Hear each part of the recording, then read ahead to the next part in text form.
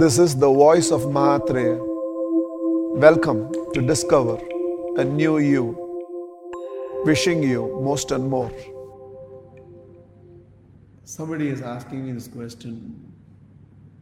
We start meditation, but we are not able to be consistent in it. How to be consistent in it?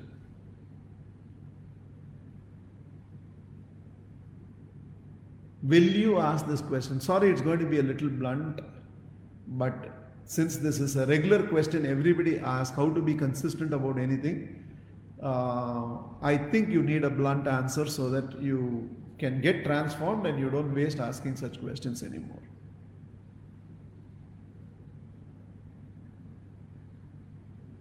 Will you ever go and ask this question that I got married and I started having sex? Now, how to be consistent about it?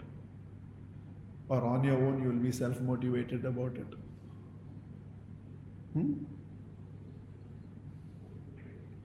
If you're working in an organization and the organization tells you that you joined 1 or 2 months, I have given you salary, but I don't know how to be consistent about it. Or you are a businessman and you own your business, and if you tell me that in initial stages I made some money, I don't know how to be consistent about making money, being in the business. Will you? Or will I say that I started this live? Forget about week on week. I started this live at 10 o'clock and it's already 36 minutes.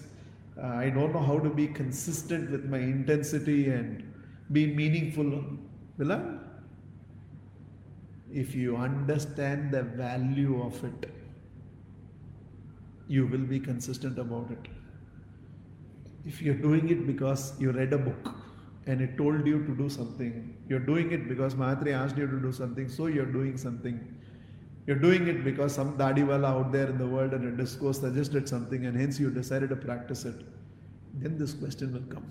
What you do for others' sake. What you start because somebody asked you to start. But you never recognize the value of it. You cannot be consistent about anything in life, not even prayer.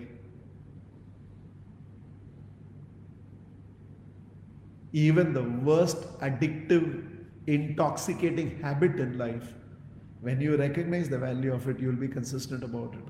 So anything in life where you have recognized the value of it, you're self-motivated and consistent about it, and anything in life that you have not recognized the value of it, you're neither self-motivated nor you're consistent about it.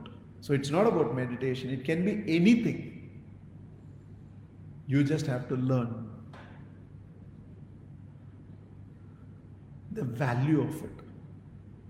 As long as you think meditation is shortcut to nirvana, meditation is because I will please God, meditation is because my Swamiji told me, meditation because it's there in the scripture, meditation I will have to do, only then the world will consider me as spiritual, and meditation is nothing but closing my eyes and holding my finger in some mudra and chanting some sound, and that's what meditation is. Or you cannot be consistent, so it's not possible. Once you understand the science of it, the depth of what it does to you,